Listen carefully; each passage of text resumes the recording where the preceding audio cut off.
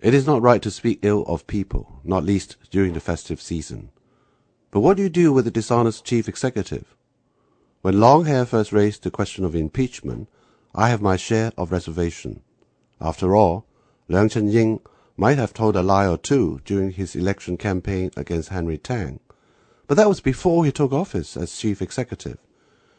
Did his conduct before he took office render him impeachable under the Basic Law? I tend to think not. Mr. Leung's conduct at the question and answer session at a later council meeting of LegCo changed the whole story. He came across as arrogant and had no hesitation to tell a palpable lie. He apologized, but his demeanor demonstrated he was not sorry.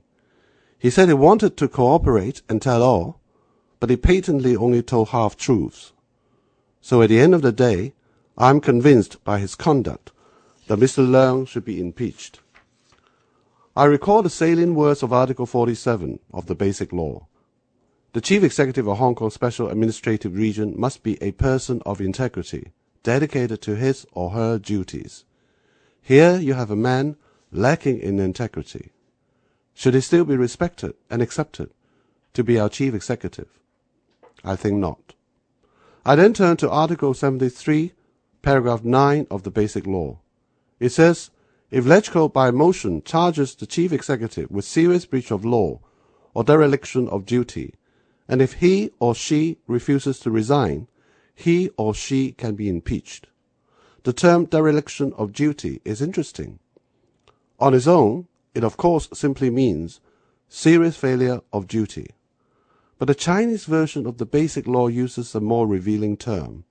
It refers to a term more akin to desecration of office. So if a chief executive has brought shame to his office, then he is liable to be impeached. This is not surprising. Premiers and presidents and greater men and women in other countries have stepped down for lesser crimes. Nixon had to resign when he attempted to cover up a crime done by his party. Clinton had to face an impeachment when he was accused of telling an untruth to the grand jury. So why shouldn't Mr. Leung be impeached when he had lied about the presence of illegal structures at his home and tried to cover up at least one of such structure? There is another possible crime. On or about the 20th of June 2012, Mr. Leung, while he was Chief Executive-elect, after he had been appointed the fourth Chief Executive of the SAR by the central government, apparently directed or authorized the Office of Chief Executive to deny responsibility for the existence of illegal trellis at his home, when in truth it was built by him, as proved later by aerial pictures. Less than a week later, on or about the 26th of June 2012, he again apparently directed or authorized his office to deny the existence of an illegal underground room at his home, which he later admitted was always there. Thus, as a public officer, he is palpably guilty of the common law offense of culpable misconduct in public office.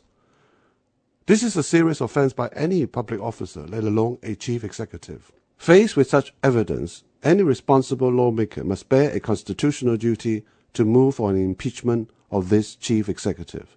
It is with a heavy heart that I, together with some of my colleagues in LegCo, felt we have no choice but to move on an impeachment.